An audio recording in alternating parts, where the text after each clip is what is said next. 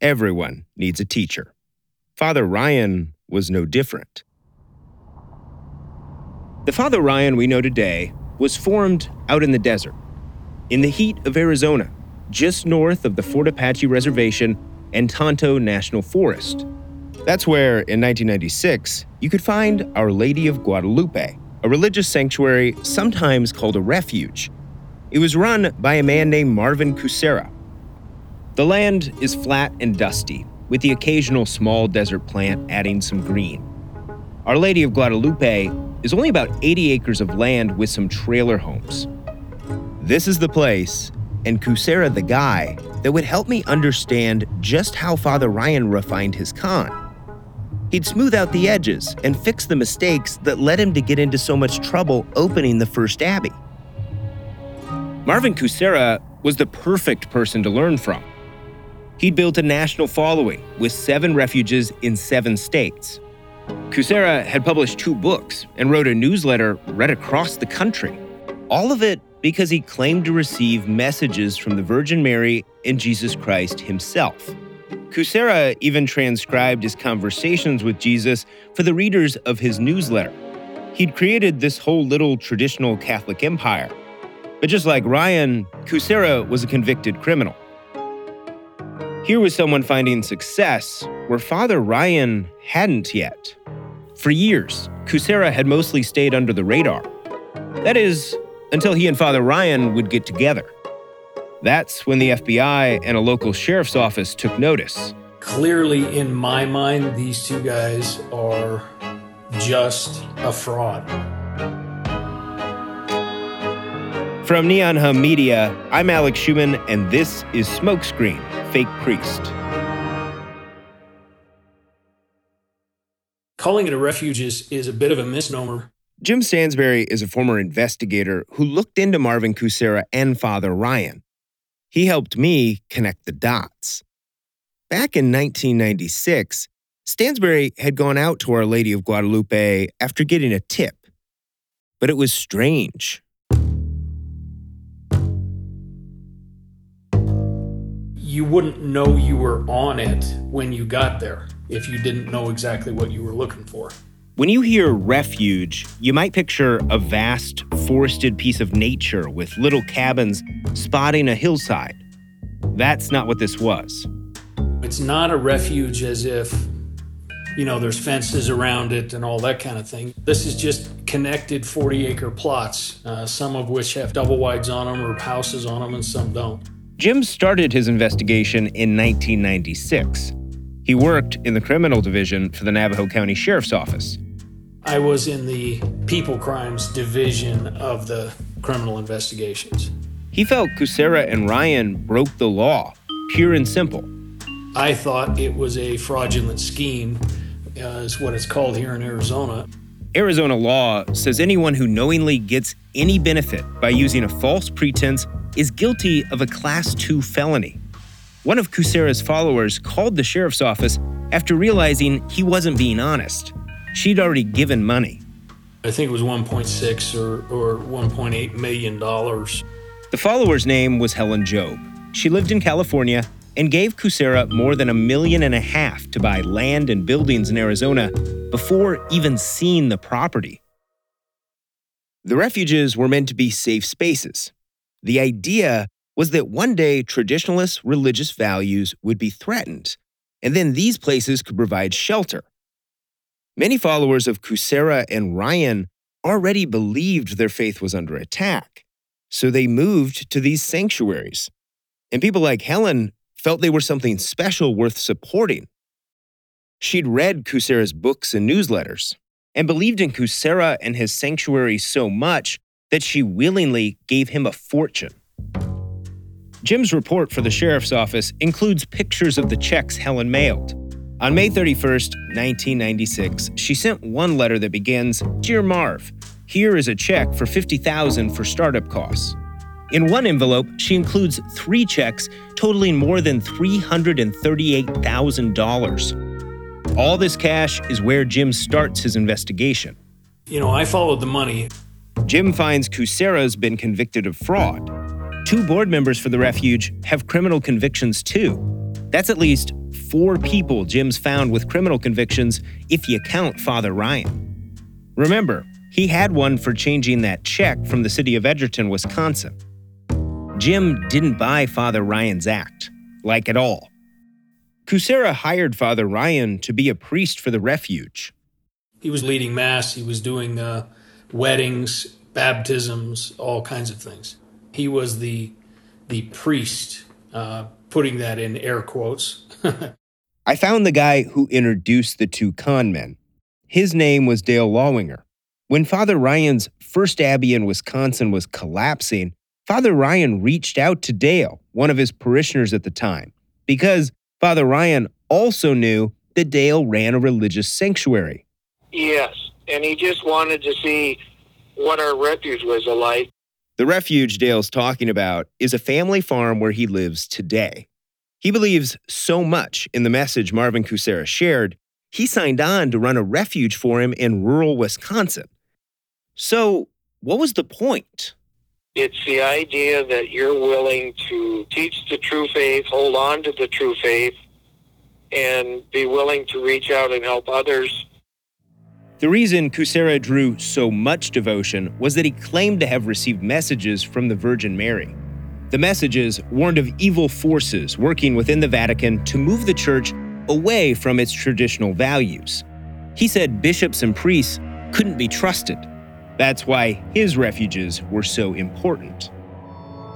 It's a pretty good system of belief to follow if those same bishops and priests are calling you a con artist. Both Ryan and Kucera benefited from people like Dale. Dale doesn't think people take faith seriously anymore, skipping church for any reason they please. Whether it's a trip to the state park or a Green Bay Packer football game or whatever. Dale was afraid for his faith and more than happy to promote the idea of the refuges. So when Father Ryan wanted to learn more, he introduced him to Kucera. The introduction would prove more fateful than Dale could imagine. Okay, so by now, I knew how Kucera and Ryan had met, and that they teamed up. They had set up shop in Snowflake, Arizona at Our Lady of Guadalupe. As their followers start to populate the desert with trailer homes, the pair had no idea that this investigator named Jim Stansberry was on their trail. Kucera especially just seemed fishy to him. I mean, he clearly was a con man, and so I thought this is a good case of catching a con man in the con. He's figured out Kucera and Ryan aren't who they say they are. But now he's also learned Kucera's reach goes beyond the refuge near Snowflake, Arizona. He talks to people from all over who felt burned by Kucera. People had lost their belongings, spent thousands, and in some cases, the damage went way beyond the pocketbook. One woman told Jim that her family will be scarred for life because of Kucera's manipulation and cruelty. She'd lived on the refuge in South Dakota. The followers Jim found all shared the same stories. They came from refuges across the country. There's South Dakota, there's Wisconsin, it just continues. Jim even ran into an FBI agent who was looking into Kucera too. As I listened to Jim, I'm blown away by how similar Kucera's behavior was to what I've heard about Father Ryan. He had several different names, he had several different addresses. Followers told Jim that Kucera controlled every aspect of their lives once they got on the refuge. He'd pick when they celebrated birthdays and anniversaries, regardless of the actual dates. He'd approve grocery lists. And, this is crucial, Kucera would claim to own any belongings followers would bring onto the refuge. If you bought a double wide and put it on that land, it became the refuge's property. So if you wanted to leave or he decided to kick you out, you had to leave the improvements you had done to the property. This tactic Father Ryan would later adopt. If he kicked you out of his abbey, your property was his. Kucera's followers in Arizona told Jim they assumed Father Ryan was an ordained Catholic priest. As Jim made calls, he realized that Kucera probably knew Father Ryan wasn't ordained, and that he was on parole. Jim says Kucera actually called Father Ryan's parole officer before hiring him. I'm frankly surprised someone accused of running this kind of operation would call for references at all. But that's what's in the sheriff's report. Kucera called and talked to the parole officer and was told he's a con man. Kucera still hires Ryan, knowing full well authorities in Wisconsin consider him a scammer. It's almost as if the only reason Kucera called Father Ryan's references was to make sure he was a fake. That way, Ryan would be more willing to do whatever Kucera wanted. Jim's investigation found Kucera paid Ryan several $1,000s in, quote, donations for his work on the refuge. Clearly, in my mind, these two guys are just a fraud. Later, much later, Ryan claimed he only met Kucera once and didn't invest much time in him. But I have photos of the two of them together in Snowflake. In one of them, Father Ryan appears to be offering communion. Eventually, Father Ryan had pissed off some of Kucera's followers, and one of them decided to look into his background. His name was Paul Bergman. It was his sister Helen who'd given hundreds of thousands of dollars for the refuge in Snowflake. The pair were devout Catholics. Something about Father Ryan felt off to Paul, so he checked in with the local Catholic diocese, and they told him Marvin Kucera and Father Ryan hadn't contacted them at all. Nothing about the refuge was legitimate. Paul described everything in a letter that became part of Jim's investigation. It's estimated his sister lost between $1.6 and $2 million to Kucera. His letter is long. Paul wrote that he told Kucera Father Ryan was misleading everyone, that he wasn't really ordained. But instead of taking Paul's concerns seriously, Kucera yelled at him for trying to out Father Ryan. He threatened to kick Paul off the property, even though Paul's family paid for the land. Kucera had Father Ryan's back. He defended him when people questioned his legitimacy. That support might have been part of the reason that Father Ryan would leave Snowflake a new man. Once Paul and Helen realized they had been swindled by both men, they called the sheriff and reached out to the actual Catholic Church. But neither Kucera nor Ryan would ever be placed under arrest or even questioned by Jim. Neither of them would ever talk to me. Instead, no charges would ever be filed in his case. And from what Jim understands, that decision didn't have anything to do with whether Kucera or Ryan had actually committed a crime. But I didn't get to make the decision. The real reason was much more nuanced and American. In the 1980s, Frank Farian was riding high as a successful German music producer. But he was bored. German pop was formulaic, dull, and very white. Frank had bigger dreams, American dreams. He wanted to create the kind of music that would rival larger-than-life artists like Michael Jackson or Run DMC. So he assembled a hip-hop duo, two once-in-a-lifetime talents who were charismatic, full of sex appeal, and phenomenal dancers. The only problem? One very important element was missing. But Frank knew just how to fix that. Wondery's new podcast, Blame It on the Fame, dives into one of pop music's greatest controversies. Milli Vanilli set the world on fire, but when their adoring fans learned about the infamous lip syncing, their downfall was swift and brutal. With exclusive interviews from frontman Fab Morvan and his producers, Farian and Ingrid Seegeth, this podcast takes a fresh look at the exploitation of two young Black artists. Follow Blame It on the Fame, Milli Vanilli on the Wondery app or wherever you get your podcasts. You can binge all episodes of Blame It on the Fame early and ad-free right now by joining Wondery Plus. When you make decisions for your company, you look for the no-brainers. If you have a lot of mailing to do, Stamps.com is the ultimate no-brainer. Use the Stamps.com mobile app to mail everything you need to keep your business running with up to 89% off USPS and UPS. Make the same no-brainer decision as over 1 million other businesses with Stamps.com. Use code PROGRAM for a special offer. That's Stamps.com, code PROGRAM. One of the biggest questions I've had since I started looking into Father Ryan is, why is he not in jail? If all these accusations are true, where's law enforcement? No convictions ever came of the Wisconsin investigation. That was when the Diocese of La Crosse asked a different sheriff's office to investigate him for fraud. And here again, I'm hearing about a case that starts, but no conviction ever comes. What's going on? Remember, Jim thought that this was a fraudulent scheme under Arizona law. The county attorney disagreed, and so it didn't get prosecuted. Do you remember what his argument was, why he said it didn't qualify? Well, essentially, there's something in the judicial world that it's words that should never be spoken, but quite frankly they are, and that is that it has no jury appeal.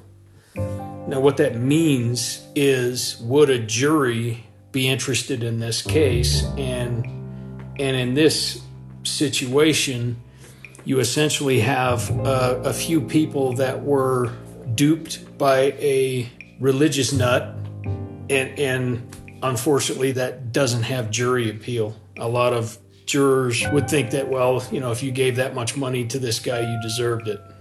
There is sort of a circular logic here. Fraud is a crime where you trick people, but some prosecutors aren't willing to prosecute fraud cases where people are foolish enough to be tricked. Essentially, it means all fraudsters have to do is find the most gullible people to scam. I completely disagree with the decision, but I see its basis is pretending to be something you're not is not illegal. It's immoral, but it's not illegal. Now, I think once you start getting money from people because you say something you're not, I think that's a fraud, and I think that should be prosecuted. But even then, Jim's case would run into problems, at least in this country. Because even if you took the jury out of the equation, when you're in the area of religion or faith, it's incredibly hard to get a county prosecutor to pick up the case. Yeah, it's controversial, but they don't want to get in on people's rights. Right. By people's rights, what I mean is an American's right to religious freedom. It's a touchy subject in this country. One could argue that the church you donate to is none of a prosecutor's business, and it's not for them to call fake. Imagine how someone like Dale, the guy who believes in Kucera and Ryan, would react. He is the kind of person a prosecutor could be picturing when they want to avoid controversy. It's hard to believe Dale wouldn't be furious if he felt his faith was on trial. A prosecutor going after the refuge actually fits right in with Kucera's warnings. Our religious freedom as we know it today will not always be here for us. You will have to go through these struggles in order to live your faith again. Now I think if people commit a crime, they should face consequences. It shouldn't matter if the crime was claiming to talk to God to steal money or just stealing money. Unfortunately, these types, and frankly, you can go to Jimmy Baker, Tammy Baker, you can go to others like them, using a faith-based or a religion-based reason to bilk people out of money just disgusts me. But today especially, it sickens him. He left the sheriff's office and now works as a chaplain for a bunch of Arizona police departments. He's also a local pastor. For Jim, someone pretending to be a religious leader calls into question the entire institution. It makes all of those in ministry look bad. And this is already a problem in our society is people look at churches and they look at ministries and think they're in it for the money. And truthfully, the vast majority are not. They're in it for the right reasons. But those few that do it and bilk people out of money make all of us look bad. When I started this reporting, I just didn't get why Randall Dean Stocks chose to become a priest. Of all the cons, Why this one? But I'm starting to get the appeal of pretending to be a priest or any religious figure. You're given free reign, both when you're at the altar and even sometimes beyond the walls of your church. Jim's not the first person to run into this problem. Father Ryan's son, Jonathan Brady, tried for years to get investigators to pay attention to his dad, but he never got much traction. You've barely scratched the fucking surface, and no one will touch this with a 20-foot pole because it's got the word religion or church. I'm finally seeing how Father Ryan could avoid arrest for so long. The bad part is it's not just him. Jonathan thinks there are other Father Ryans out there, some of whom he says even learned from his dad. That might sound far-fetched, but it turns out pretending to be a priest is a pretty popular con. It's one of the oldest. People wanted to do it centuries before there was such a thing as jury appeal. But while I'm starting to see how the Father Ryans of this world avoid jail, it's harder to understand what makes anyone decide to pursue such an odd con in the first place. What's the motivation? Luckily, I found someone who knows a lot about what's made so many pretend to be priests. Do you ever wonder how celebrities order food? Like, is Sarah Paulson a Diet Coke or a regular Coke girlie? Some peasant Coke? No. Or how does Sofia Vergara order a pizza? No tomatoes. I cannot eat tomatoes. Yes. Are you cool with mushrooms? Not really. If these are the details you need, and I know you do, I have the podcast for you. I'm Jesse Tyler Ferguson, and on my podcast, Dinners on Me, I take some notable friends of mine out to dinners in Los Angeles and New York City. Listen wherever you get your podcasts. That thing was delicious. In the 1970s, John Todd burst onto the evangelical scene with a shocking tale. He claimed to be a former witch involved in a then unheard of secret organization called the Illuminati and urged Christians to prepare for a violent world takeover. First of all, the number one weapon in everybody's home should be a 12-gauge pump shotgun. Hear the amazing story of one of the originators of the modern-day conspiracy theory. From Magnificent Noise and Sony Music Entertainment, this is Cover Up, the conspiracy tapes. And do you have any kind of instinct as to, like, what it is about the priesthood, why you think it draws those types of stories? Oh, it's certainly just a matter of authority. This is Peter Manseau. He's an author and curator of American religious history at the Smithsonian Institution. It certainly seems that he is someone who recognizes the implicit authority of the role of a priest in certain communities. He was a great person to talk to about Father Ryan. Besides being a religious expert, he's also written a book about con artists. Well, fake priests have really been a part of the church since there was an institutional church. It turns out this fraud goes way back and requires a serious commitment. People have been pretending to be priests since the start of the church. I'm kind of amazed at what's required to become a priest. You're expected to go through at least 6 years of seminary, 8 if you don't go to college first. It's not like regular school. They try to shape everything about the person, from mannerisms to their personality. The process is called formation.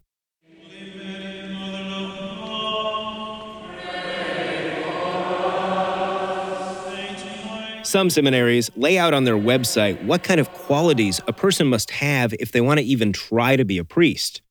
Truthfulness, emotional self-control, a mature respect for and cooperation with church authority. From the stories I've heard, these are things Father Ryan didn't seem to have. The way Peter was describing the church's long history, Father Ryan's con is so popular it's almost a cliché. He said they were after money, sex, and power. It becomes a trope that you often hear, these stories of false priests, as they were often known, who are there to take advantage of the faithful. There was one guy in Los Angeles. His name is Erwin Mena. He got arrested for posing as a priest and selling fake trips to see the Pope. Mena is accused of impersonating a priest and swindling various churchgoers out of thousands of dollars since the mid-90s. He was so enamored with how he felt as a priest that while out on parole, he went to a different church and got caught pretending to be a priest again. while on parole. But if this crime is a cliche, I feel like the church should have a system for catching people like Father Ryan. I did find out that a Catholic priest in England and Wales is now required to carry an ID card. They announced the new IDs in 2018. Church leaders told reporters then that the fakes they heard about in the United States are one of the reasons for the change. The IDs are about the size of a credit card. They have a photo of the priest, an expiration date, and a barcode that can be scanned. Plus, the cards are signed by the bishop from the diocese. There's nothing like that in the US. And there doesn't appear to be a database or any system keeping track of fakes. But Peter said that's hard to do. There are so many different ways now of presenting yourself as Catholic that the church does not hold a monopoly on the term, at least not an enforceable monopoly. And so it cannot... How can they stop them? How can they possibly keep track of everyone trying this in various places, other than saying when these individual cases come up, this guy is not who he says he is, check out his academic records, find out if he was really in the seminary he said he attended. Other than doing that, what can really be done? Father Ryan claims he attended St. Ambrose University in the mid-70s. It's a private Roman Catholic school in Davenport, Iowa, the kind of place that touts individual responsibility on its website. I called them. They found him under one of his names. You'll notice the middle name is different. We have a record of a Randall Darian Stocks having taken an introduction to sociology class in the summer of 1976. So he took one class. He did not join the seminary. In order to be a seminarian, he would have had to have a longer record with our registrar's office. And he just took that one class. Okay, so he didn't go to the seminary and he never graduated. No. Up until now, everyone I've talked to didn't think he went at all. But one sociology class is not 8 years of seminary. What's more, Peter thinks Father Ryan chooses his marks very carefully. By targeting very often the elderly, by targeting those who feel like the church has changed on them, and they are looking for ways to have a nostalgic experience of the church of their youth, he is playing on their perceived sense of his authority as a priest. So if Father Ryan is in it for that feeling of authority, why not just do what Kucera did? He claimed to have visions, no training or degrees needed. Why not do that? Before this, I covered politics in D.C. In many ways, fake priests remind me of politicians. Charismatic, selling people on a promise. They seem to have that thing that makes some people want to be adored. Rock stars, comedians, actors, fake priests. What better way to demand an audience than to find one who thinks they'll go to eternal hell if they question you? We all have our ways of getting attention. Knowing we're being heard and seen can be powerful. I know I like attention. I'm counting likes on social media, whatever that is, dopamine or something. These guys must be getting a huge rush. While I've only talked to him through emails, I still have a picture of Father Ryan in my head. Everyone says he's this friendly, charming guy. I'm imagining this guy who burst into a room. Peter and I talked about this too. There's an old-timiness to the scam. It makes me think of a snake oil salesman, like the wizard in The Wizard of Oz. Don't forget, he's a con man too.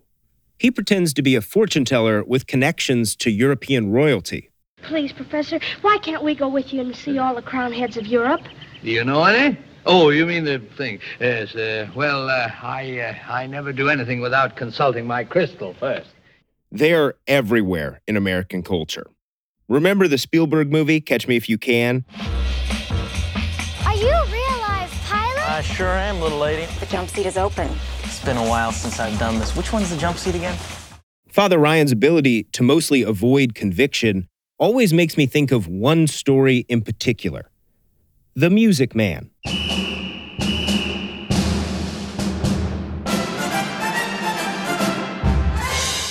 It's about a con man who pretends to be an instrument salesman. I don't think of it because both Father Ryan and the Music Man target small Midwest towns, or because my grandma was so obsessed with musicals, their doorbell was seriously, "Give my regards to Broadway."